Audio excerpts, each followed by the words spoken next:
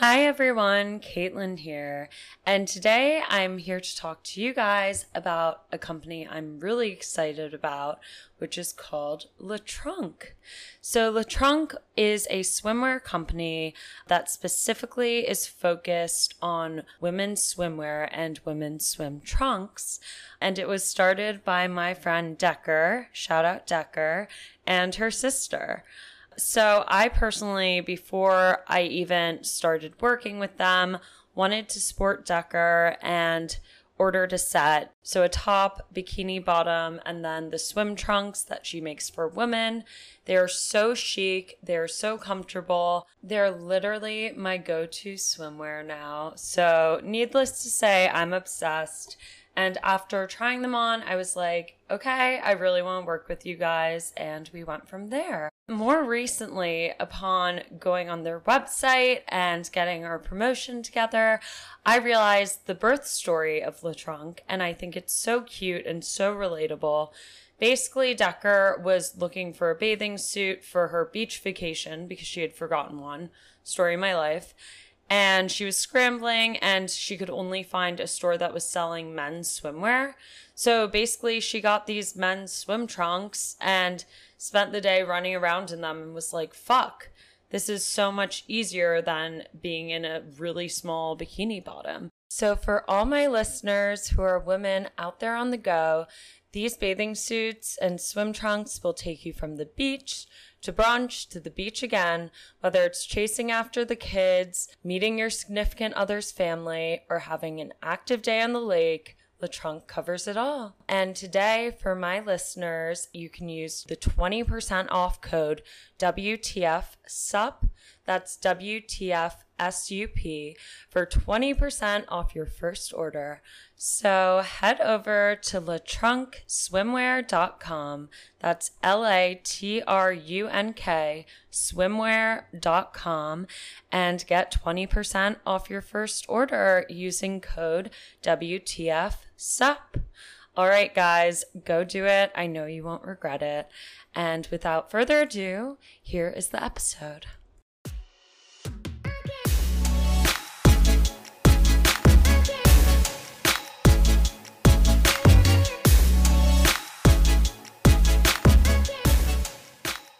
Hello, everyone, and welcome to What the Fuck's Up podcast. I'm your host, Caitlin Kelly, and apologies in advance. It's currently Wednesday at 2 p.m. Eastern Standard Time, and it's pretty much the first time I'm talking and using my voice since Sunday morning. I went back to Chicago this past weekend to visit because it was the Northwestern homecoming game. So it was my class of 2016's delayed 4-year reunion.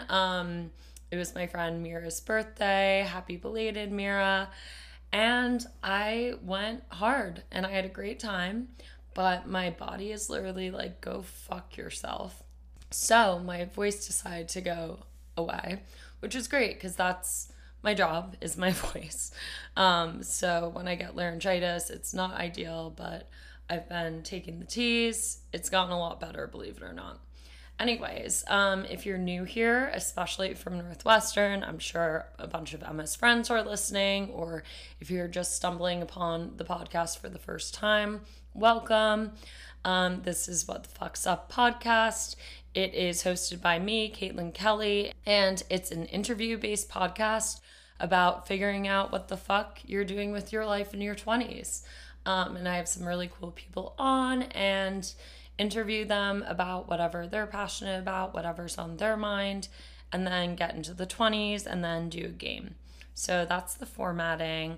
Today, I'm lucky enough to be joined by fellow alum member slash former sorority sister, Emma Tyler.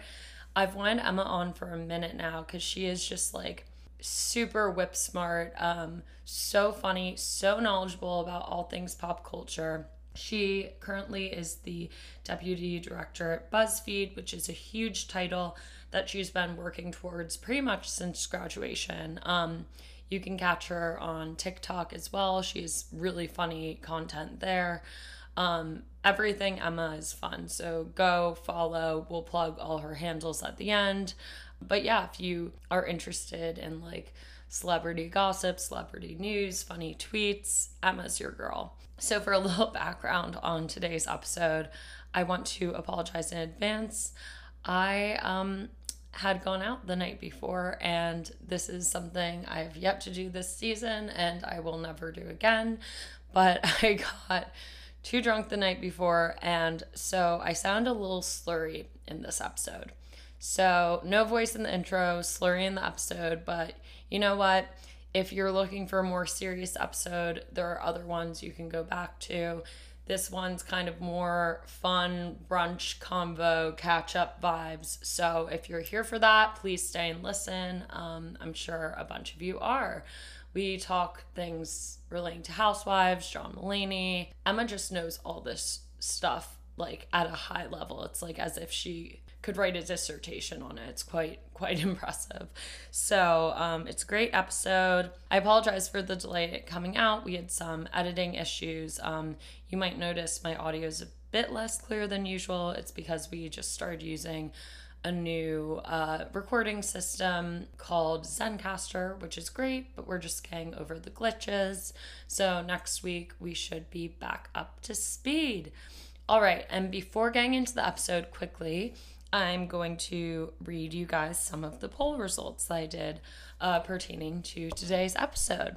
So here we go. I haven't checked it a bit because I've been trying to work through all the glitches. So I did a poll mostly on all things John Mulaney, which we got into, and then the Erika Jayne scandal. So here are the results. First question. Before the love triangle drama with John, his ex-wife Anna Marie, and current baby mama Olivia Munn, were you a John Mulaney stan? 71% of you said totally was. Second question. What about now that he left his beautiful... The way I ask these questions is super leading, so I apologize. What about now that he left his beautiful, talented ex-wife? Are you still a stan of his or no? 60% of you said no, which, thank you, my leading question worked. But there was still a strong 40% minority who said they still liked his comedy. Which, I mean, I guess I do, but, like, I just don't have as much respect for him because, like, he's a sellout now, but teach his own. Okay, next question. Does his image pivot from Family Guy to fuckboy make John Mulaney less of the comeback kid, that's the name of one of his comedy specials, and more Ben Affleck vibes? 79% of you, even ones who still stand his comedy, said, yes, it gives him Ben Affleck vibes. I'm sorry, I'm just dying at this because, like, you'll hear later in the interview, but Emma and I get into the whole comparison point there. And this was something that Emma brought up in the episode, which made me die of laughter, so I had to ask it. Are all men 1 to 2 steps away from becoming a Ben Affleck vibe? 74% of you said yes, definitely. The 26% of no, I don't think so's were mostly men. But I appreciate you guys, like, standing up for yourselves, trying to make humanity and manhood better. Go team. Okay, next question. Do you watch Real Housewives of Beverly Hills? 57% of you said yes this season. Mind emoji being blown. Mind emoji. Whatever, you get it. Do you know or understand the legal drama pertaining to Erika and her ex, Tom Girardi? 67% of you said yes, it's wild. 33% said no, BRB Googling. Everyone basically thought Erika knew. 83% of you think yes, she's guilty, which we get into it. I think I tend to agree. I'm not sure the extent to which she knew or turned a blind eye, which a few of you DM'd me about, being like, yeah, I think she knew, but I don't know about the extent. But she's pretty shady this season as a former Erika fan. I'm not a fan now. I'm just like, are you a bad person? You know, it's confusing. And then for the last question of the poll, I said, do you think that she, Erika, feels badly for the victims? 77% of you said fake tears. Again, a bit of a leading question because the picture I chose was the Ice Queen can take it. But she posted it about herself, so I feel like it all evens out there. And then finally, I said, tell me how you really feel. A lot of you DM'd me kind of in response as it went. So thank you for that. And I want to save some time, but I want to shout out my friend Shelby, who just replied, and her response, because it was less in line with like kind of everything I was saying and whatever. It was a bit more of a hot take, but I'm there for it. I'm here for it. She said, it's clear Anna Marie and John weren't a good match, and I'm mad at him for doing it, but she's so much better off. They weren't a good pair if his next choice is Olivia Munn, which, like, true. I mean, it is, like, what a good way to reframe it. Like, good for Anna Marie. Like, good riddance, John, Anna Marie, you go shine. And I actually recently, after, you know, being inspired by Emma saying that she went to Anna Marie's show in Los Angeles. She's an artist. She had an art show. I'm actually going in the upcoming week or two to her one in New York City. So if you're in New York City, hit me up, buy tickets, whatever. But go support our girl because she needs it right now. Anyways, I will stop going on about it solo and let you guys hear it from the expert herself, Emma Tyler. So without any further ado, here is today's episode. Hello, everyone, and welcome to What the Fuck's Up podcast. Today, I'm joined by the one and only Emma Tyler. Emma is from Joliet, Illinois, proudly, even though she calls it a notoriously shitty suburb of Chicago, and went on to study journalism at Medill, which is a school of journalism at Northwestern, which happens to be where we met. She's a pop culture aficionado and has worked everywhere from Tiger Beat to People Magazine to her current position as Deputy Director of Social Media at BuzzFeed. Welcome, Emma. We're cutting half of that, but I just want everyone to know that for the 1,000th time, I struggled to read. Literally, I feel like every episode I'm like, hi, how do I say names? Words? I'm like, am I a podcaster? Can I read? You did great. Did I though? You did great. There was a few stumbles, but guys, you know what? She's being nice. Rome wasn't built in a day. There were more than a few stumbles. I'm really doing Northwestern proud. Also, I want everyone to know, I've mentioned the questionnaire in the past. You and Sundell, these are all Northwestern people for people listening, and Charlie Hall were the only people to, like, within a day to 2 days fill out the questionnaire. I was so impressed. I was like, this is why we went to Northwestern. That's because we're all little things. Type A nerds at heart. And at heart, like, exactly. You gave us homework, Caitlin, and I had to do it immediately. Even though I wish I was cooler and I could blow it off, I did it almost immediately. I can't help myself. No, I love it. It's so great. Like, the type A in me too. I'm like, wow, they did it right away. They answered well. Like, half of the people, I mean, I have so many comedians on and they're great. Mm-hmm. They'll literally look at it and be like, too long, not doing it. I'm like... I was putting so much thought into it too, which is so embarrassing. I was like, I wonder if this is too long. Like, maybe I need to go more in depth. Like, I don't know if I thought you were going to, like, grade me on it, but if you want to give me an A, like, I will take that A. I mean, you got an A+, honestly. Guys, she gave me so much to work with. It was great. But you also didn't, like, you did perfect. It wasn't, like, super long-winded. It was perfect. Great amount. Thank you. A+ for sure. Because I still need external validation. Yeah, I mean, we all do. It's part of being a woman, which is fucked up. But we'll get into that. Another podcast. Okay, so guys, Emma and I were in the same sorority. Yes, we Tri were. Delta, which the name is not aging well with the variant. Yeah, it's tough. Not a good time to be a Delta. Not a good time to have. Not a great time to be a Delta. You can't be Delta and proud. You need to just be Delta and quiet about it. But yeah, so we were in Tri Delta. My first question to you, Emma. Yes. Is because Emma was the head of recruitment. Yes, I was. She fucking killed, by the way. You did. You slayed it. She's very good at it. Scary at times, but all warranted. But how do you feel, like, especially with, like, Bama Rush and shit? Like, does it feel as weird now as it does for me, for you to, like, look back and be like, I was in a cult? Oh, yeah. I mean, completely. Well, I fell deep into Bama Rush TikTok. Like, there was girls that I was like, I really hope Mackenzie gets into G-Phi. Like, I was stressed. Like, I was really, really into it. Like, I was also really pressed because I was like, the fashions they were wearing, I was like, are skirts back? Like, do I have to go purchase skirts? Like, the things they were wearing were blowing my goddamn mind. Oh my God, yeah. Didn't you tweet that or something? That was so I think funny. I put it on TikTok. But yeah, I was really in deep with the fashions. I was like, wow, wow, wow, what's happening down there? But then also it's like, someone was asking me about it too. Like, the rules and regulations and the process, like, it is also ancient. And like, because I was kind of trying to explain to someone, I was like, Northwestern, very cool, liberal, like, we probably had the most relaxed version of sororities in existence. Like, I had to like beg girls to put shoes on before rush. I was like, can you please go put on a shoe? Well, Trident Out was also like, we were all like running around like chickens with our heads cut off. Everyone was fucking weird, and it was a mixed bag.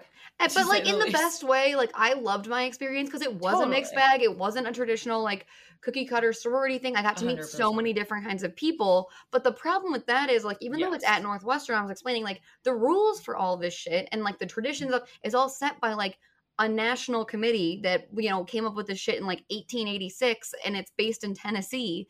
So then I'm trying to convince Northwestern hippies to put on a pin and a white dress and go to this cult meeting downstairs. Like, this is...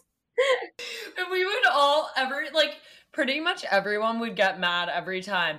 It would literally be like, guys, you still don't know the words to this? We've been doing it for 4 years. And we're like, nope. You know, I'm proud of how bad I was at being in a sorority. I feel like it aged well. And also I mean, I knew them all right, but became close with two of my like Northwestern best friends through having the least amount of housing points in our year. That's why Mira, Caroline, Fearon, and I lived together, because we had the least number of housing points. But then we got like a really cool triple. So, oh my God, a real race to the bottom. Look at this fucking dog. This dog looks like an old man. He looks like a comical old man. I love him. So for people listening, if you haven't lost us by now, we're just catching up. We're just chatting. We're just catching up. But I'm dog sitting, and this dog will not leave me alone. He's so cute. But he's like dropping a toy in Caitlin's lap, throwing it at her head as she's trying to record. Bro, this isn't gonna work between us. No, don't look at me like that. He's so expressive. I can't deal with it. He's like a cat. Anyways, so Bama Rush. I kind of missed the whole thing, to be honest, which is kind of crazy. I was so into it. And it was one of those things where all you had to do was really like 2 videos of it. And then that was your entire For You page. And then it all came in. People doing, I love the people doing parodies of it. Like the women in their 30s. You could do a great parody of it. Oh my God, thank you.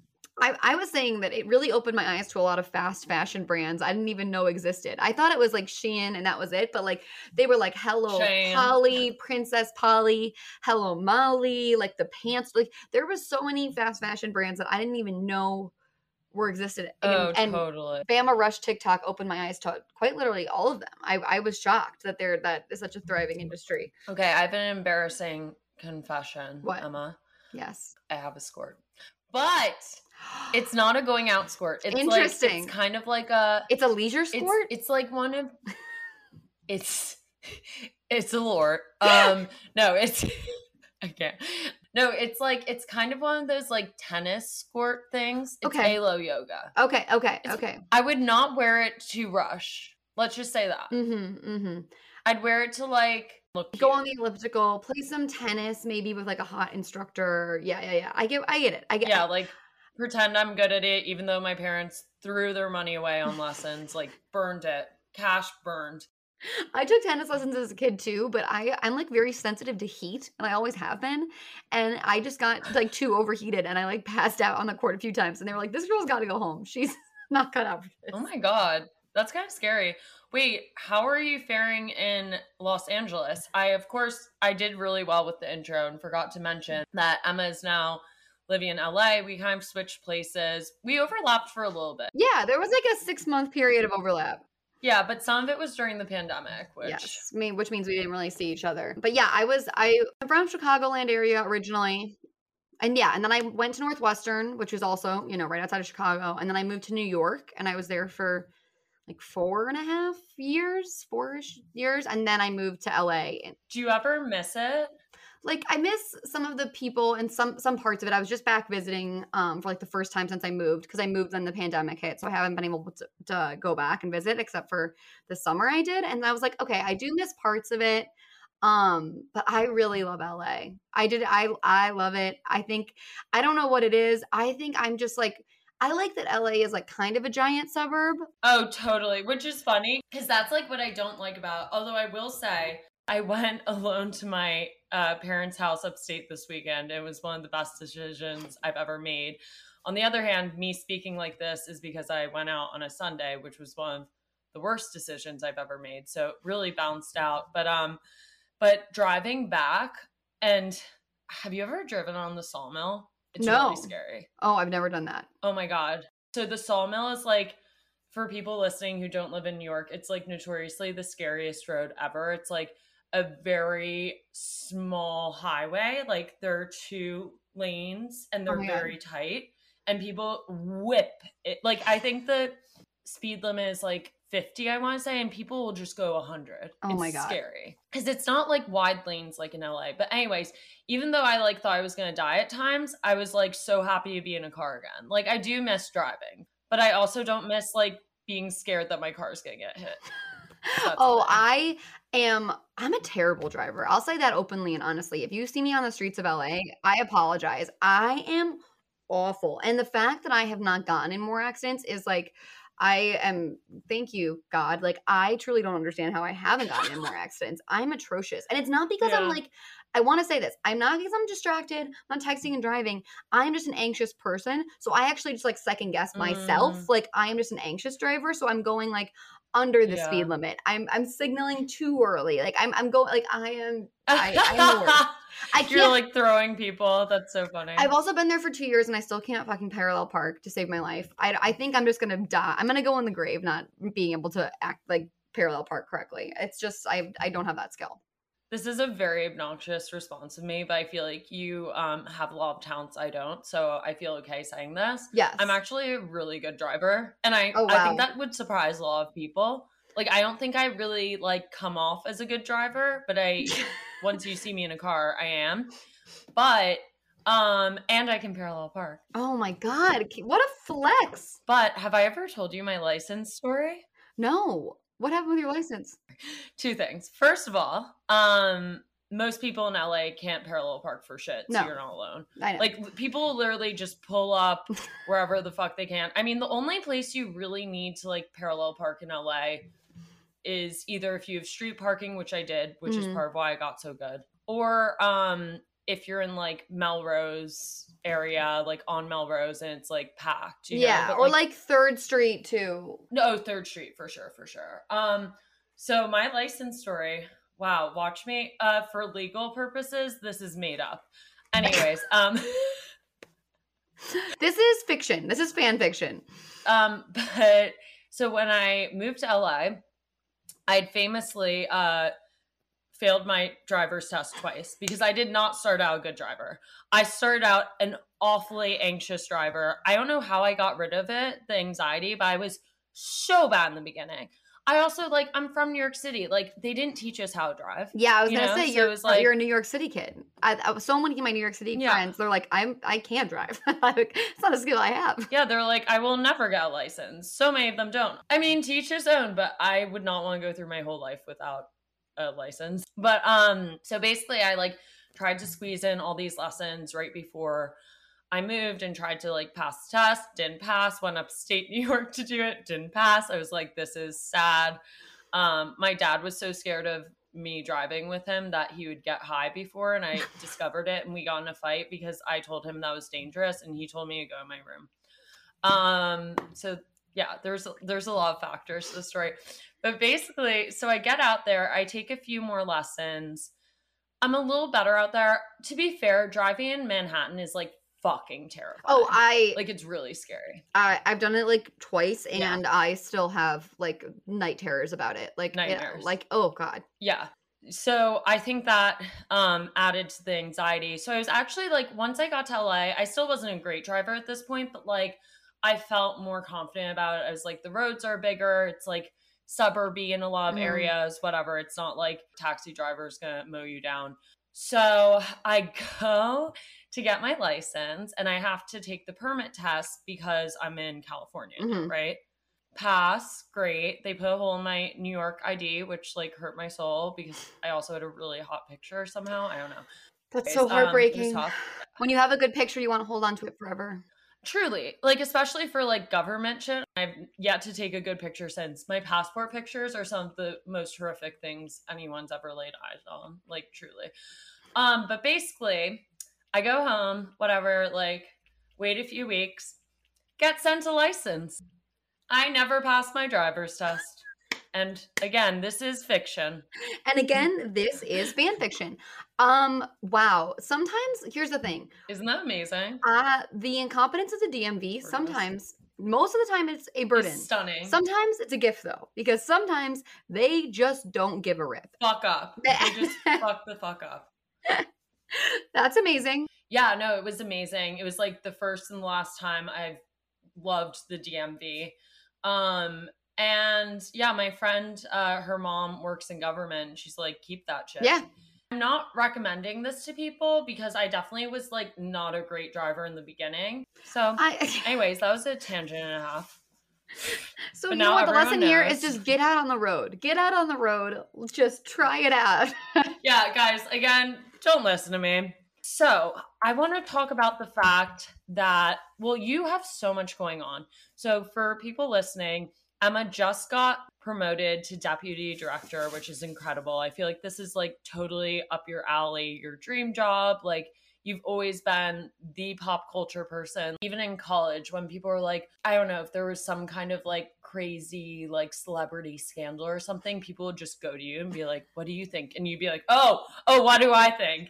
And like go into a dissertation. And then they're trapped in conversation with me for 20 minutes because I won't shut up. But, you know. Well, it's hilarious. And I think this is what makes you so good at your job and why you've gotten so far with it and why your TikTok like randomly blows up every once in a while casually. No one on TikTok gives a fuck about me, which I complain about too much on this podcast. They don't give a fuck about me either. Somebody, for a few times my TikToks have blown up. Number one, they said my cat looked like a raccoon, which was hurtful because she doesn't. Why are people on TikTok savage? And then number two, they said that someone called me out for having like bad outgrowth in my roots. And I was like, I know I do. It's a pandemic. Hurtful. Like, wait, first of all, your cat's really cute. Second of all, like, rude. I feel like TikTok's like so fun until you read the comments and then you're like, help, I'm scared. One guy called me out for having mental health problems. I was like, yeah, I do, sir. And what about it? What about it? Teens on there are fucking ruthless. Yeah, I mean, they're scary as fuck. I can't imagine. We went through some shit growing up. I mean, oh my God, you know what we should talk about? What? Let's talk about the fact that in college we had, what was it called? Yik Yak. Yik Yak. Here's the thing, guys. I love social media. It's my job. I now work in social media. And every time there is a new app, I am the first one to download it and like get onto it. And like, there's a few things that I miss more than anything. Cause I love I was on Tumblr in like 2011 when like teens were selling like human bones. Like I love when a platform is lawless. Like I love when that would sell shit on Tumblr. Oh, there was a girl who was allegedly like digging up graves and selling human bones. She was like a witch. So that's real. I don't know if that was debunked or if anyone ever bought those bones, but that was like a big Tumblr moment in like 2010. But like my point is, oh my God, I like social media platforms when they're still at that stage where it's like anything goes. Like it's lawless. Yik Yak was a great example of that. People were fucking brutal. They would literally be like, so and so is ugly, and I was like, wow. I mean, that's they're putting that out there, like because it was anonymous, right? It was just you could anonymously say whatever you wanted, and people would upvote it or downvote it, and it was only like your college campus. And like the thing about Northwestern is like it's pretty small. Like we were like 8,000 kids or something. So and also the people on Yik Yak, it's like it's the same way with going out at Northwestern where it's like already a small-ish school, and then on top of that, like the people who go out is an even smaller group, and those are the people I assume were mostly on Yik Yak or like posting shit about people, you know. And for people listening, especially if there are any like Gen Z listeners who are like, what the fuck are they going on about? Yik Yak was basically the scariest place on earth, but it was like also hilarious. It was an app where you could just write whatever you wanted anonymously. You had to be within the school network, so it was like for your college, and then people could up or down vote it. So it would be like, this person's ugly, and have like 10 upvotes. It was scary. It was brutal. Like I was really terrified that I was going to appear on Yik Yak, but luckily I flew under the radar. That's what I was going to say. I would panic check it in college. Like I would literally like panic, like, what are they going to say about me? Where I think I was only mentioned once or twice, and it was like pretty nice, and like I was coupled in with other people, so it was fine. But I would have like, the way we like check Instagram now, I would check Yik Yak. There was two things at like my senior year of college that I think were like, we were living in the golden era or like the dark era, like in the dark ages of social media. And then like my senior year, two things existed that like don't fly anymore. Number one was Yik Yak, and you would panic check it every morning when you would wake up hungover and be like, oh dear God, what did I do? Panic check it. And then number two was that was when there was still Snapchat best friends, and you could look and just see who was fucking who, which was absolutely incredible. I think about Snapchat best friends every day, and I want it back. And if you're listening to this Snapchat, dude, bring it back. I forgot about that. You could just look at a guy and see who he was Snapchatting besides you. It was absolutely gave me brain worms. A wild time. Wait, I love this. This is such a good like throwback. I feel like I was just like, when you said Snapchat best friends, it took me a second, and then it was like a That's So Raven moment, and I was like time warped back. I was like, whoa. Because not only was it's such a throwback, but also like people broke up over Snapchat best friends, because like someone would have a girlfriend and then you would look at their best friend. They'd be cheating. And there would be a random bitch on there, and you would screenshot it and be like, hello, and then they would break up. Snapchat best friends ended relationships. No, you know what it is? It was like the predecessor to Venmo being how you found out. Oh my God. I always say my favorite sport is watching my favorite sport is watching long-term couples that are dating for like years and years nickel and dime each other back and forth on Venmo, especially couples that I hate. I'm my like, God, why are you guys charging each other for coffee? Like what? Yeah, like there's something, this relationship is not steady as it's pretending to be if you really can't get the coffee this morning. Like so many people are still not private on Venmo, and I thank them for it every day. I love watching people Venmo each other back and forth. It's like, it is a thrilling game of tennis for me, watching people just bing bong back and forth, charging each other for stupid shit. I love it. I really should not talk about this for like the 80th time, but I think it's so funny because it's like the most savage thing I've ever done in my life. Again, my ex and I are in good terms now, but I've told this story before, so sorry, ex. And you know who I'm talking about. But when I was also famously cheated on, I have a private Venmo, and I publicly Venmo'd him the next day. I had blocked him on everything else because I went to get an STD panel, and it was out of network. I didn't realize. I publicly Venmo'd him STD check. Caitlin, honestly, I respect it. You should have charged him more. I know. I was like, I should have charged interest. I might. You should have charged him for gas. You should have charged him for pain and suffering. You should have just invoiced him and sent him a long invoice. I feel like I should have invoiced him for a few years, just like, therapy. Just drugs, continually, yeah. Like coping the ones you get from your doctor, guys. Yeah. Not like those ones like Xanax. Anyways, it's too good. I digress. Okay, but let's talk about your job. So first of all, the fact that, speaking of throwbacks, I feel like this whole episode has been like a beautiful throwback. The fact that you worked at Tiger Beat is like truly iconic. That was it was one of my first internships. Oh my God. So what year? So that was like 2013, I think. I think it was like the summer of 2013.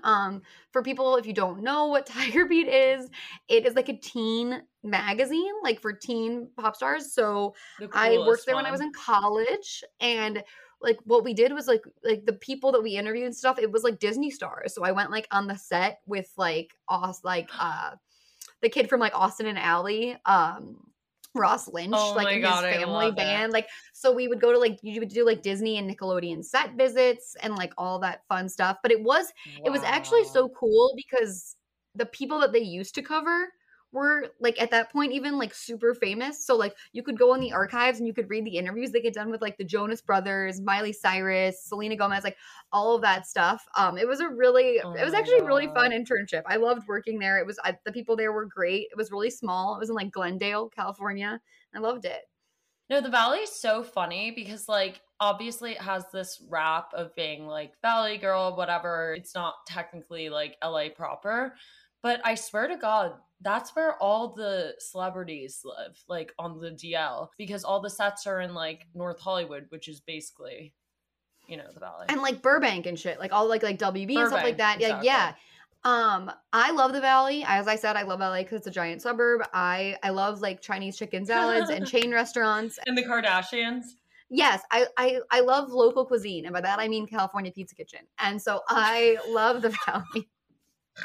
I love going to the Valley. It's great. And you're right. So many celebrities, like if you watch like the Real Housewives of Beverly Hills, those motherfuckers live in like Encino. They don't live in fucking Beverly Hills. Nobody lives in Beverly Hills besides actually Kathy Hilton anymore. Like they're all in like Encino, North Hollywood, like Erika Jane's in like goddamn Pasadena. Like they're all like 3 hours away from each other and in the Valley. Have you seen like the TikToks or the tweets being like the most alarming part of the Erika Jane story is the fact that I found out she lives in Pasadena? And has that like estate in Pasadena. Like people being like, Tom's car rolled in Pasadena? On a switchback road. When they did the thing and she was talking about her son going to visit Tom Mitchell and then he rolled his car 5 times in the snow. And Kyle Richards was like, it snowed in Pasadena? What? Like, what the fuck? Her story has so many holes. It's wild. It's I will say right now, PSA, I'm a reality TV connoisseur. I watch it all. I appreciate good quality. Mm-hmm. Right now, you guys, if you like reality TV, Real Housewives of Beverly Hills is probably the best it's been since like the first or second season. It's absolutely fantastic 100%. Right now.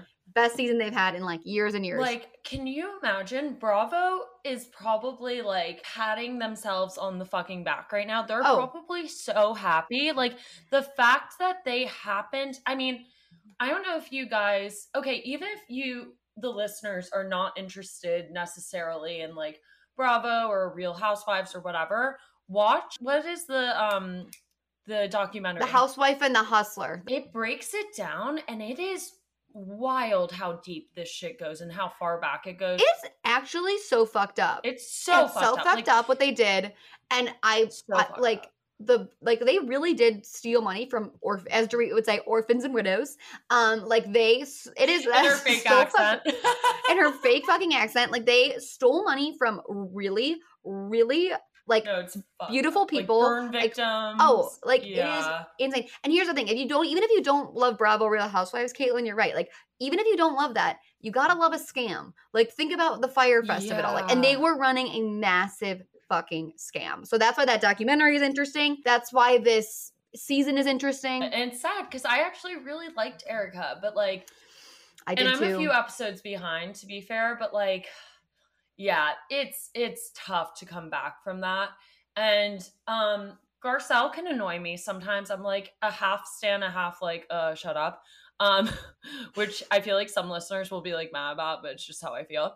But she had a really good point where she like at one point in the season called Erika out and was like, you just don't even like all this shit aside, why have you not acknowledged how fucked up it is? She's like, all you're doing is trying to cover your tracks. She's like, why have you not been like, what he did is so horrible. I feel so bad for the victims. And they had to like milk that out of her, which was wild.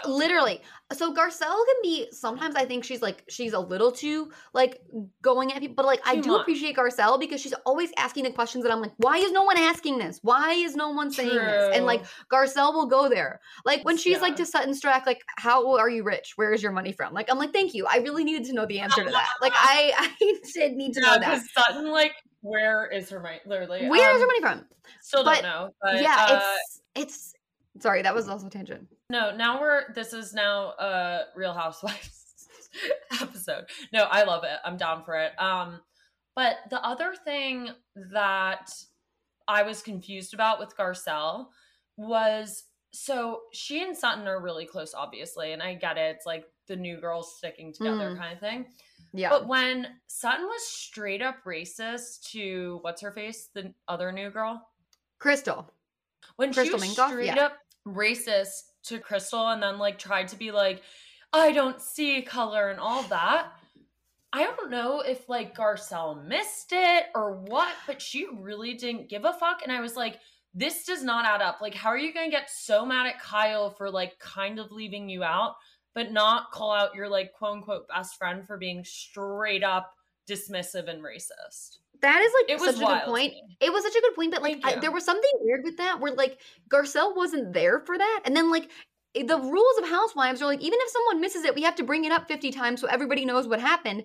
And they never brought that up again. Yeah, but maybe Garcelle didn't know the extent of it. I hope they That's talk what I'm about saying. Because it turned into the violating thing, and that was what Garcelle was weighed in on. And I was like, why aren't we telling Garcelle the fucked up shit, other fucked up shit she said? Like that was never addressed. Like, I was like, yeah, like her walking in naked was weird, but like also saying like I don't see color was worse. Why aren't we talking about that? I know. I'm like, why are we so focused on like her being creepy? Like I actually thought like Crystal was annoying about that. Like, shut up. She wasn't being creepy. You're a woman. She's a woman. Like even with sexuality stuff, like don't try to like, she tried to make it weird.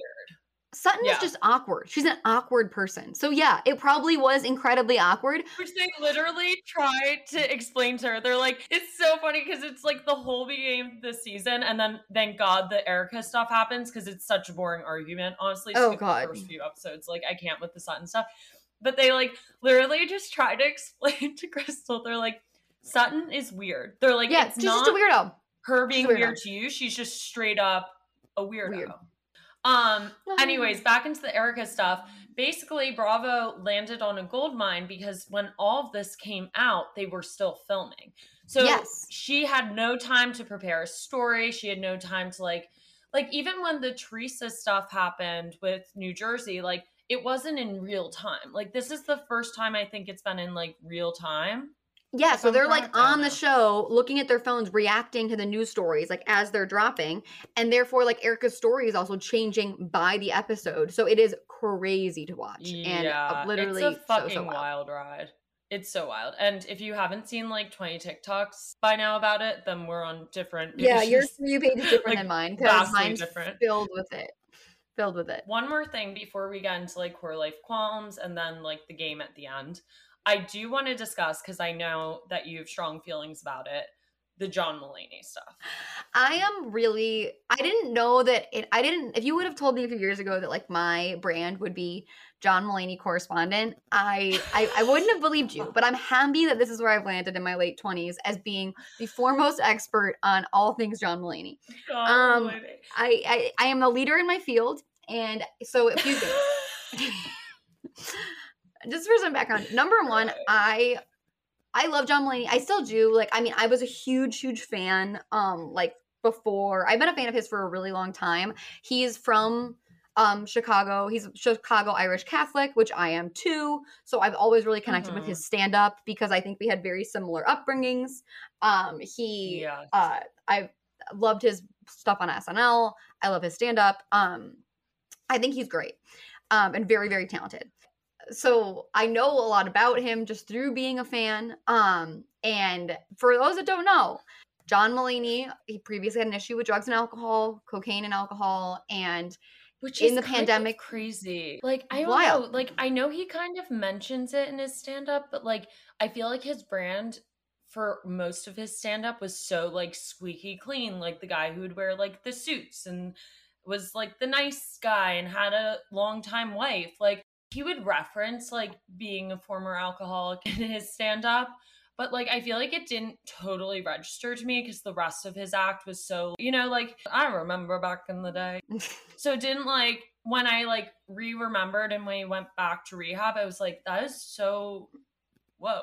I don't know. And also the way that it's framed in his stand-up is always just that it's, like, so far in the past. Like, it kind of sounded like it was, like, him in college and, like, high school, like, I think. And I mean, like, that's and it is a very real thing. I mean, like, if coming from, you know, Chicago, Irish Catholic, like, kids start drinking really early. Everyone's family is, fucked up, fucked up all the time at family parties. Like, I mean, it's part of, so I think he did start drinking early. I think he was drinking in high school, but he made it sound like it was very far in the past. So I think it was really jarring, like, when that's what it is. When he was like, when it was broke that he relapsed in the pandemic, and like there was a few weird things where I was kind of like, something is weird. He took a job at Seth Meyers on like the Seth Meyers late night show, and I was like, he doesn't have to do that. Like, he's like very successful now with his own stand-up. I thought it was interesting that he like took a writing job for Seth Meyers, and it came out later after the fact that was like him basically like needing structure. Like, he was kind of, you know, not doing so well in the pandemic, took the job, and it still didn't help. So he relapsed, went to rehab. I'm pretty sure, I think he went to rehab twice, actually. There was 2 different bouts of it. Yeah, he did. And then basically the TLDR, I won't get into all the details of all the rehab timeline or whatever, but announced he was separating and divorcing his longtime wife, Anna Marie Tendler, who's an artist. And she do we know who got the dog? She does. She has a dog, Petunia, their French bulldog. Anna Marie, as far as I'm concerned, I think Anna Marie has it. I've seen Petunia in her Instagrams. I follow Anna Marie on Instagram. I also went to her art show the other weekend in LA, and I bought a print. Wait, it looked amazing. It was great. She was so sweet. Did you meet her? Yes, I did. I bought a print from her. She was super sweet. I feel so bad. She's going through it. She's going through and it. Her whole series of art, like the rooms in the first house, is I think like photographs of her like going through this process of, you know, this divorce. They're very emotional, very beautiful. Bought a print of one. But he announced he's divorcing his longtime wife. Everyone was like, whoa, that's kind of a wild decision to make fresh out of rehab. Again, doesn't really fit with his squeaky clean image. At all. And then we start seeing rumblings on I saw it first on Dumois. And I love Dumois. And I'm really, like, I don't have a lot of skills. I can't parallel park, but I'm great at guessing the people that they're talking about in Dumois. I'm going to send them to you. Be like, who is this? It's like my crossword puzzle. I'm good at guessing. There was rumors saying they saw them together in LA. She was seen leaving his house. There was rumors about Olivia Munn and John Mulaney being together. Then it comes out they are together. They're dating. There is one of the most staged paparazzi photos I've ever seen in my life of them like eating onion rings in LA. It literally looked like an ad for an onion ring. I was like, try a little better to make this not look so staged. This is stupid, yeah. He's fresh out of rehab. Yeah. Well, also, 2 things that are important details, in my opinion, are that, first of all, Anna Marie was very caught off guard, and her statement basically alluded to that. Like, I think she was just as caught off guard as we were, which is really sad. And she literally was like, I am so deeply saddened by, like, John's decision. Mm-hmm. Actually, 3 things. Second thing is, it came out too that, like, which I feel so bad for someone who struggled with this in the past and is open about it now, but like a long time ago for me, but that I don't know if she'd gone to rehab for it. She did, actually, because she had like a really bad eating disorder. And I think this fueled it so much more. Like, if you look at her pictures, she looks like this like fading ghost, and it's like aesthetically beautiful, but like scary if you think about it. Like, she's like literally wasting away, especially when the divorce first started happening. And then the third thing, which I think you're like alluding to a little bit, is like, was he cheating on her at rehab? I feel like yes. So that's what, like, the baby timeline. That is why I think that is my big take. If you want my big take on it, they do the stage pop show, and then we see photos of her coming into LAX, Olivia Munn, and is like visibly, I don't want to speculate on how pregnant someone is, but she has to be around 5 to 6 months pregnant in those photos, and like is visibly very pregnant. Everyone's like, dude, the timeline does not add up with when, and I know that marriages can be over for a long time and you can be separated. I get that. Everyone yelled at me in my TikTok comments about that.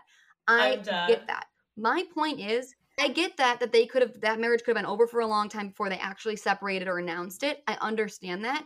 But regardless, the general public is never going to understand that. So no matter which way you crumble the cookie, it looks bad. It looks bad to have just announced your divorce and then have the girlfriend that you're dating be like 6 months pregnant. It looks bad no matter any way you shake it.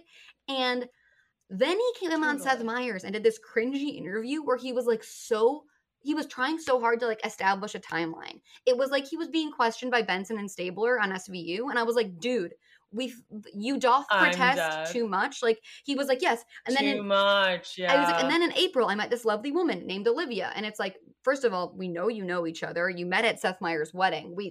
Yeah, you've been friends for years. Like, don't act like so shady. Also, when you want to explain yourself that much, like, oof, bad. It's that number one rule of lying. The second people start getting into the details and the timeline of things, they're lying. They're like, my car broke down and I couldn't be there because my mom was sick. And blah, blah, back to Erica Jane. And then Tom's car rolled three times, and then my son was there, and then they got, I don't know, whatever the fuck. But both of them are horrible liars, is basically the TLDR for that. Exactly. Yeah. Exactly. Yeah, I mean, I just feel, I gotta be honest, I appreciate that you're still Stan. I appreciate that you guys have like similar histories. I respect that. I have lost a lot of respect for him, like through this, and maybe that's just me too. shit. I trust me. It's I'm just like, it's so lame too. Like I feel like a lot of his charm was being like the long time married husband with like the beautiful, but he was a wife guy. That's an internet term, wife guy. He was a wife guy. Now he's like, oh, you're a famous dude who's been to rehab a ton of times, and you're dating like a famous chick who you knocked up, who's like technically hot, Olivia Munn. Yeah, like it's just like annoying. I'm like, when did you become like Ben Affleck? Like you just did a whole rebrand. Like what? We didn't. You know sign what? Up for this. I feel like every man, as much as we don't want to believe it, Caitlin, every man's like 20 minutes from fully Afflecking. They're all just like on the edge of becoming Ben Affleck. Everyone's just about there. That is so scary. I wish they weren't. True. They're all on the edge. But my thing with him is like, you wanted him to be different. I wanted him to be different. We all did. And I think as a quirky loser, like Anna Marie was like a different artsy girl, and like you want him to be with her and be the wife guy with her, and then to have him go for Olivia Munn, who's like, it's so basic. It's a basic move. She's a 2015 parody of like Cool Girl. She's like, I eat burgers and play video games, and I'm just like super hot. And it's like, yeah, she's literally like the Cool Girl speech in what's it called? You got this. Gone Girl. I was like, I know you got this. No, she's so annoying. I mean, the fact that their staged photo shoot together was eating onion rings, I think speaks volumes. Truer words have never been spoken. She's like, no, I swear, I eat. It's fried. Anyways, okay, let's get into quarter life qualms, but I loved every second of that. All right. Yes. First question. I'm not going to explain it because, guys, I explain it too much. It's about being in your 20s. Again, TLDR. How many times can we say that? Okay, first question. We're going to start a little lighter. What do you continue to find difficult about adulting to this day? Oh, to this day. I am kind of an anxious person, and I hate talking on the phone. I always have, even since I was like a kid. So I fucking hate calling doctors' offices and like with things that you have to physically call. I know that's a really basic answer, but like I actually like give myself like diarrhea when I have to like call a new doctor and like make an appointment. Like it like activates my IBS. Like I truly don't know why. I just wish everything was online. Why can't I book doctor's appointments online? I hate having to call offices. It gives me so much anxiety. I hate calling strangers. I don't know why. I have such a hard time. I have to like hype myself up. Like I have to do like a run all morning, and then I'm like, call this receptionist. Like I can do it. Like I don't know why. I'm dying too because I worked at a doctor's office and I was the girl you were calling for a while. I mean, not you explicitly, the general you. But yeah, so that was my job for a while and I hated it on the other end. I don't think anyone's happy about it. I think we'd all be happier if it were online. I wouldn't have had a job that I made money from, but we'd all be happier. So we'd all be happier. That's a great answer. I feel like I'm like, what's my answer? Nobody asked. Let's continue to interview you. Okay. What is one of your favorite parts of being in your 20s?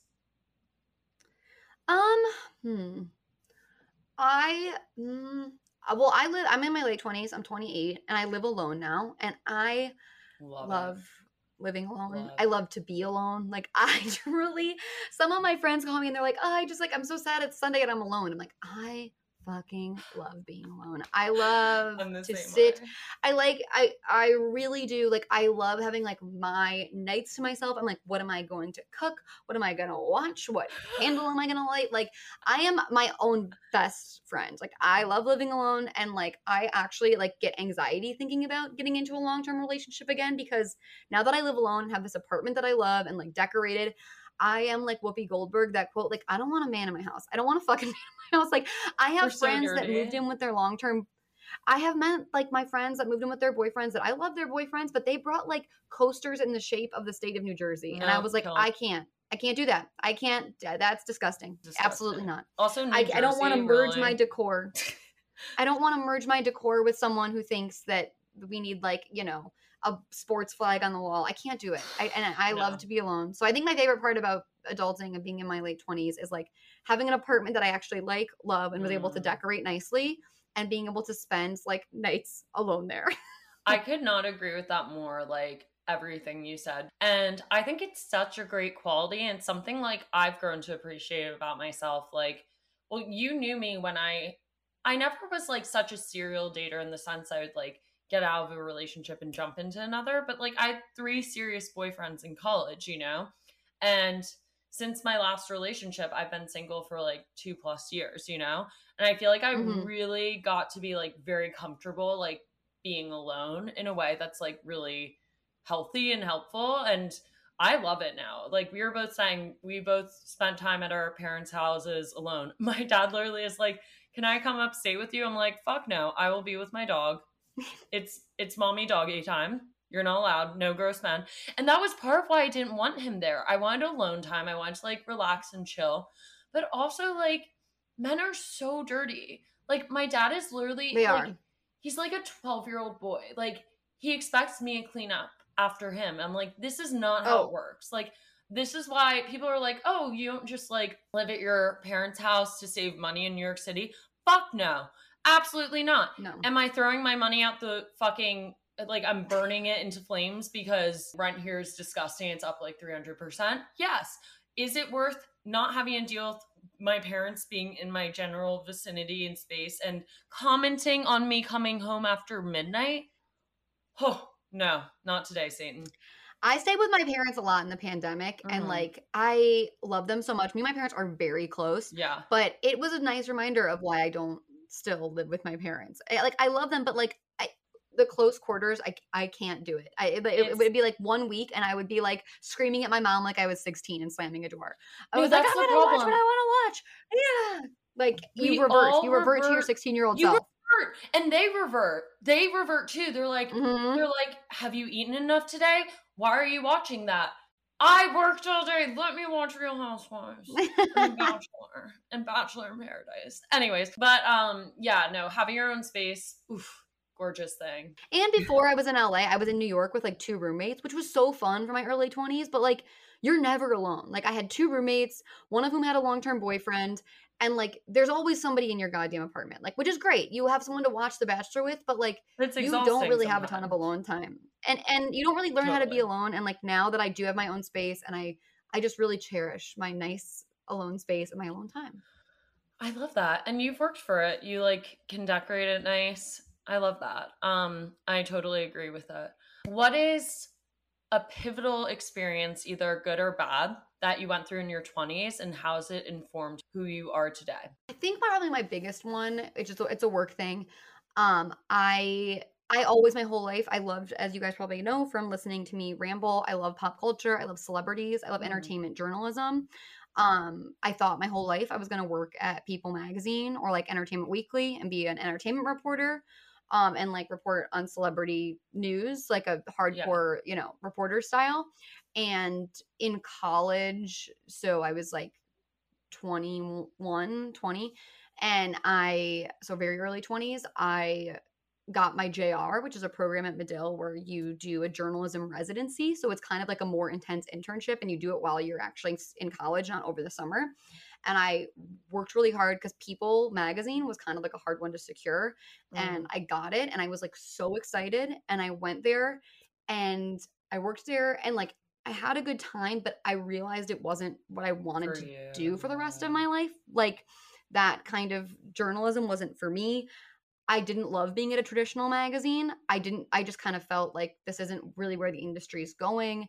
It felt like they were a little like, behind on certain things in terms of like as they're like, the change to like social media, like their Instagram was still like an afterthought, and like things like their website were like, and I was like, I don't think this is where I want to like work coming out of college. And it was really really hard to have that realization because you have like a great plan in your mind, and having that realization that maybe the thing I wanted for a really long time isn't what is best for me and isn't like the best fit. You know what I mean? And so that was really tough.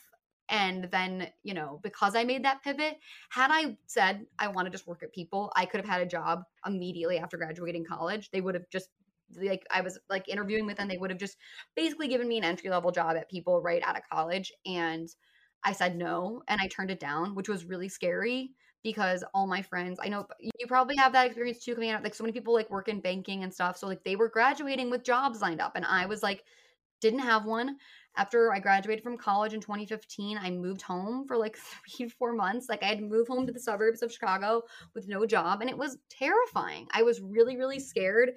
Um, but I had a few offers, but I wanted to wait around for something that felt like right. And I did, and I got the offer at BuzzFeed to go join their social media team as like lowest man on the on the ladder. I was their Twitter writer, so I was basically just writing jokes for their Twitter, making memes and stuff. But it was like it felt right.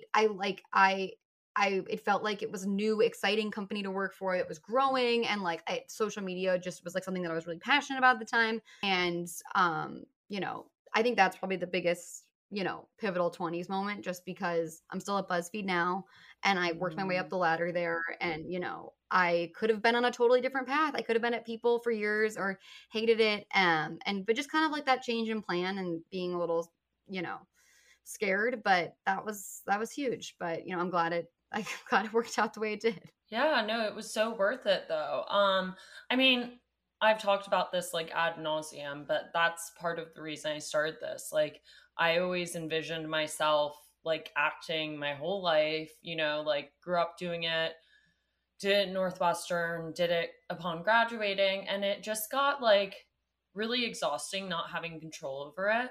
And I've definitely talked about this with other guests, but like I think it's just something that really resonates with the listeners and with people in general, is like the idea that it's really hard to have like a vision for yourself and like kind of shift that a bit. But I think listening to yourself and realizing that you don't have to be so attached to that, like what I should be, is so rewarding in the end. And I think your story really like, I don't know, just shows that and proves that and speaks to it, because as you said, you could have been at People and not feeling 100%, and you would have figured it out. We all do. Like, not everyone's as in touch with themselves to know that off the bat. But I think that was so brave and so like good of you to like listen to that gut feeling, because I'm sure it was terrifying, like turning down this great offer. But like now you've been and it was a great offer. Like no shade. Like I have friends that work there now still, and it was a really good offer. And I think it's one of those things where, and in those 20s moments, because you're 22 and you don't know, and you're like, am I crazy? Am I fucking up my whole life by turning down what seems to be a really good offer? And I think the same thing is like, I think you hear about it more with like romantic relationships, but it's like kind of what you were just saying, where it's like sometimes the idea of something or someone is so much better than the actuality. And you have to, instead of just being like, okay, on paper, this sounds really great, this looks really great to be working here or to be having this secure job, but like, do I actually like it? Am I actually happy? Do I actually like him? Am I actually happy? Like that sort of thing. Like being in touch with that, I think, is something that you kind of learn in your 20s, but it's really scary. I agree. Yeah. I mean, I've been in so many relationships where like I'm unhappy, but I feel like I should be. So I love that you also connected it to that. Anyways, but that is a great answer, and I think people can really relate to it. Okay, so I hate to cut this off, but to finish up the episode for today, we are going to play a classic game of 70 questions, which I feel like you'll appreciate this. The inspiration came from Vogue's 73 questions, but we don't have time for all 73. So we have the 7 T questions. I love those videos. I love those videos. I know, don't we all? Okay, first question. What is the current tea in your life? Oh God, the current tea in my life? Like what is like gossip? Like anything juicy happening? It doesn't have to be juicy. It could just be like something exciting. It can be whatever. Okay, I mean, do you have a crush? Do you have a... I do have a crush. I always have a crush. I think it's always good to have a crush. I think it's always good to have a crush. Crushes are so fun. But I have a problem you young. Where I always have crushes, and it's because I think that I don't want a man in my house. I always have crushes that don't live in the same city as me. Like I crush from afar on Instagram, and I'm like, oh, I have. Why? Why?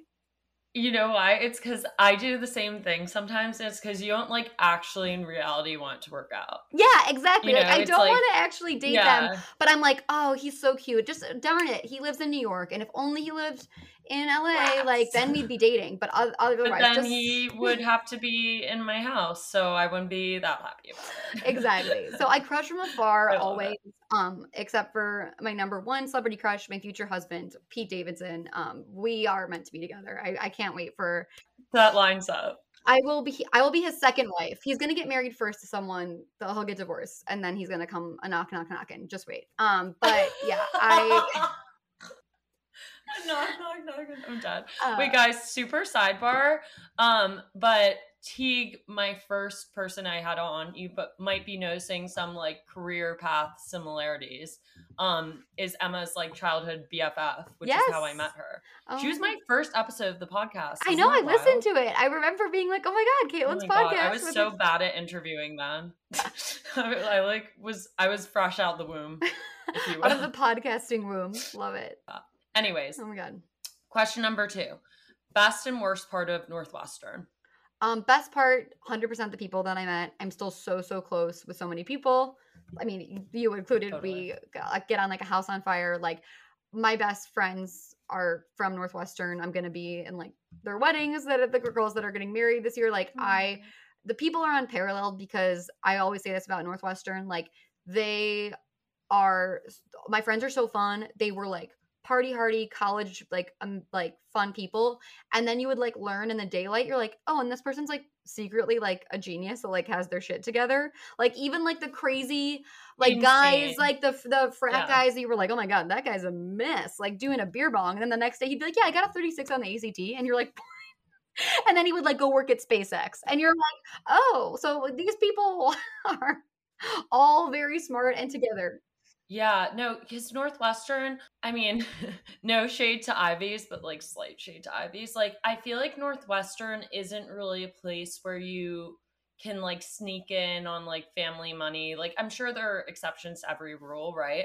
But I feel like 9 out of 10 people there were really qualified to be there and had some like hidden secret genius talent. And it was just so like, it was some of the most impressive people I think I'll ever meet. I met there for sure. And yeah, and I think also like it self-selects because it is also like a Big Ten school as well, to people that want to go to football games and have fun, but they're also super smart. So I think it's a really and motivated and driven. So I love the people combination there. I think it self-selects to great people. Least favorite thing, I agree.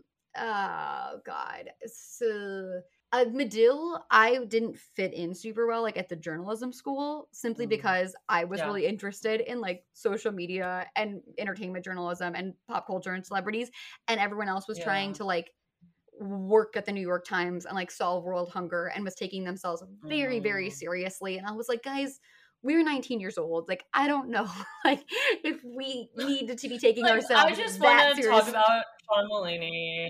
Yeah, I'm just I get that. Sorry to cut you off. No, I totally get that. And I in the famous questionnaire you mentioned that, and like I so feel for that, because I think we're in an age now, which is so interesting because it's only a few years back, right? But I think people are starting to realize that things that would be labeled as like silly in like 2015, 2014 are jobs, are industries, are things you can still have like expertise on. And just because it's fun and a little more like surface level doesn't mean that it's not legitimate. And I think your job at BuzzFeed like proves that, you know, like even the way, I mean, my job, I guess even podcasting is pretty new, but also being like a content creator as well, like that was so frowned upon back in the day. And now I feel like it's starting to be taken more seriously with like, and like the creator economy, like with it being like a legit business model now, like I think it is so much more legitimized, but like, yeah, it was something that people did not take seriously for like the longest time. And like, I think, yeah, the world needs all types, man. Someone's got to write about the VMAs. And you know what? It doesn't have to be you, but you should still respect the people that are doing it. You know what I mean? Exactly. Like there's no need to like look down upon it. And I also relate to that because I think I felt that way in the theater school sometimes. Like, don't get me wrong, there are such talented people there. I made great friends within the theater community. But because the way Northwestern works is most of the productions are student cast, I think I felt like because I like wasn't going to all like the theater people parties and like was in a sorority and had like other shit going on, I feel like sometimes that worked against me. And that was tough because it was like, I'm kind of someone, I mean, this is part of, this is going to sound so stupid, but this is part of why I did try to, as you know, like I could have been in Kappa, like I could have done the New York City girl thing, but I'm someone who doesn't like to be like put in a box. So I feel like I felt that way a bit with like being from New York City, and I felt that way a bit with theater where like everyone wanted me to like fit into this theater major box. And I was like, no, I do my own thing, you know? Yeah. So like, yeah. So I totally, I hear you for that. Okay, next question.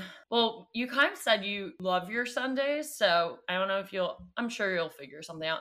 What do you get Sunday scaries about? I try to avoid Sunday scaries. I try to like really like make Sundays exciting and like have a plan for a Sunday, even if it's just like a good movie to watch or like something, because I think that Sunday scaries are such a problem because that is still a day of weekend. And if you have scaries all day, you have wasted it. And that is like you're wasting a full day. You're wasting a full day of weekend. And like I know Sunday scaries are hard and like sometimes unavoidable, but like you have to battle them because otherwise the man is winning because you're losing a whole day. You know what I mean? So true. So this is also why I feel like we should have 3-day weekends, but also I'm my own boss, so I can't complain really. No, I mean, I think I do get Sunday scaries sometimes just like at like thinking about the meetings that I have on Monday, or like, you know, if I have something like big, like I'll be like looking, I try to not look at my calendar on Sundays, but if I do and I open it and I'm like, oh shit, 9 a.m. Like and I'll be like up late at night and I'm like, oh, and I my bad habit is sometimes I want Monday to not come. So I'll stay up too late on Sundays and I'll like try to like make Sunday longer, and it's such a bad habit, but I am not immune, even though I fight the battle of Sunday scaries every weekend. I'm so glad you fight the good fight. Also, it's such a good tip to just be like, yeah, find a show you like are looking forward to watching. It doesn't have to be like a big social event or plan, but just something like small to get excited about. Yeah, save a good show for Sunday, or like go to a antique furniture shop or something, or I plan to go to a bookstore. Like it doesn't have to be crazy, but make a plan. Wow, fucking love that. The type A in me just like, whew. Beautiful. Okay, if you had an alter ego, who would it be and why? Like, what would the name be? What would the vibe be? Ooh, an alter ego. I think I would. Honestly, my alter ego is Miss Fawn, my cat. But no, I would. If I had an alter ego, I think it would probably be like an artsy, like I am like I am hidden. I'm kind of hidden, artsy and creative. I don't like outwardly be that way because I think it's people roll their eyes, so I like don't want to be that. Yeah, person. You feel like you should like stay in your lane, but you're like, no, guys, I actually am a little bit. I love to like write like fiction in my downtime, and like I feel like in my secret life, I'm like I think I'm like Henry Wadsworth. Like I am like I love reading and like writing by candlelight. I think I'm like Jo March. I think my alter ego is Jo March from Little Women, and I am like I love that. I want to live in the English countryside, like where Taylor Swift and Joe Alwyn go, the lakes. Like I want to go to the Lakes District in England. I want to live in a cottage, and I want to like write fiction, and that is my alter ego. Wow. I feel like you should just do that at some point, like save up and just like fuck off to England. I think about doing that all the time. I'm like, fuck America at this point, seriously. Okay, next question. What is a piece of pop culture tea that we may not know and you definitely do? Kaylee Cuoco and Pete Davidson are dating. For sure, no doubt in my mind. Kaylee Cuoco from The Big Bang Theory. They just filmed a movie together. It's a rom-com. He loves older women. She's like, yeah, I think she's a little bit older than him. I think she's like 35. They just filmed a movie together, and in the middle of the filming, he broke up with Phoebe from Bridgerton, and she just randomly out of nowhere announced her divorce to Carl Cook, who was like a random horse trainer man. And they've been spotted. They were at Lilia together, and they're like, he was like in the background of like her TikToks. They are for sure dating. I'm convinced. I don't think it's been officially confirmed by any sources, but I'm telling you right now, Pete and Kaylee Cuoco dating. Wow, that's like really good pop culture. I've got one. She also one was skill, Mrs. Caitlin. Flight attendant too, right? Yeah. Yeah, she's crushing it right now. So Flight attendant was great. I don't love. Yeah, Flight attendant was really well done. Are they doing a second season? I think so. Yeah, I think they're filming the second season right now. Amazing. So excited. Okay, what, in your opinion, your humble opinion, is the best Disney Channel original movie? Oh, it's a movie called Stuck in the Suburbs with Danielle Panabaker and Brenda Song. This is an insider pick. It's not one of the obvious ones like Luck of the Irish. Stuck in the Suburbs. It's about two teen girls that find a celebrity's cell phone, and it is my favorite DCOM. If you haven't seen it, guys, it's so good. Please go watch it. I can't recommend it enough. It's fantastic. Also, go listen to Emma and her brother's podcast, which I just found out about. I love it. What is it called again? It's called D-Comedy, like DCOM, Disney Channel original movie with comedy. D-Comedy. Incredible. Wherever podcasts are found, you can find us. We review Disney Channel original movies. It's very silly but fun. So amazing. That's my favorite thing ever. I'm definitely going to listen. Okay, and the last of the 70 questions. Who is someone who is currently inspiring you? I have two that I'll give you right now. Number one, as per usual, always and forever, Taylor Swift. I'm the biggest Taylor Swift fan. You are the biggest Swiftie. I am a huge Swiftie, and I don't care. I will not apologize for it. I don't care what that makes me. If that makes me basic. She is one of the greatest songwriters of our generation, and if you don't believe that, then you're wrong. Like, just because she makes pop music for women doesn't mean that she is not a legitimate artist. I think she's fantastic. If you don't believe that, you're sexist. Misogyny is powerful, folks, and it makes everyone think that Kanye is a genius and Taylor Swift is basic. That is the problem with America. But no, That's the problem with America. She's just inspiring me because, like, that girl is pumping out albums. Like, she has released like 4 albums in a pandemic. I can barely put my pants on in the morning. She's giving us content, like, and she's also reclaiming her songs from that POS Scooter Braun and re-recording all of her stuff so she can own it, because I agree with her. I think it's important that artists own their own work. She needs her money. Yeah, she just, and I get it. Like, Prince fought this battle years ago, so it's like, it's not like she's the first person to ever have this issue. Like, Prince had a whole thing. That's why he like changed his name to a symbol, if you don't know that. But I'm very inspired by her like doggedness and wanting to own her own works, and also just creating new amazing stuff, and like you were saying, stepping outside of a box and making like a crazy amazing like folklore, which was so different than her other stuff. So she's inspiring me. And then also someone else that inspires me just because I love her stuff is Jessica Knoll. She's an author. She wrote Luckiest Girl Alive. Yes. And she's so great. Yeah, she's so great. She wrote Luckiest Girl Alive and Favorite Sister, and I follow her on Instagram, and she's a great follow if you don't follow her. And she is someone who inspired me because she really worked hard to get Luckiest Girl Alive made into a movie. And she really fought, even though she had never written a screenplay before, to be the screenwriter for it. And I just was watching her journey on Instagram of her writing the screenplay, and then they were just in Canada filming the movie, and she was on set, and it was so cool. And I thought she was really inspiring. So really cool woman to watch on Instagram do some really cool shit. And that movie is coming out on Netflix soon, which is awesome. Oh my God, I'm so excited. That was a great tip. I feel like you've had so many like nuggets of wisdom and like things to watch for. This is amazing. Thank you so much, Emma, for coming on. This has been a long time coming. I'm glad we finally did it. Where can everyone follow you, see your journey, all the things? I am Emma Stone Tyler. on Instagram, Twitter, TikTok, and that is my real name. My middle name is Stone, like the actress. And I want to say this right now. Her real name is Emily Stone, and she changed her name to be to get a SAG card because there was already an Emma Stone. So I'm the original Emma Stone. Wow. She stole my name. That's all I gotta say. But yeah, Emma Stone Tyler. I feel that for you. On all platforms. Yeah, follow her. I recently met Emma Stone because we were both struggling with our passports. Well, she was struggling to get her baby a passport, and I was struggling to renew mine. Guys, if your passport is about to expire, like, renew it today. Right now. The backlog is crazy. I have heard people having this problem. It's stupid. People have like missed their honeymoon because of this. Renew your passports, everyone. Most important PSA of the episode. Renew your passports.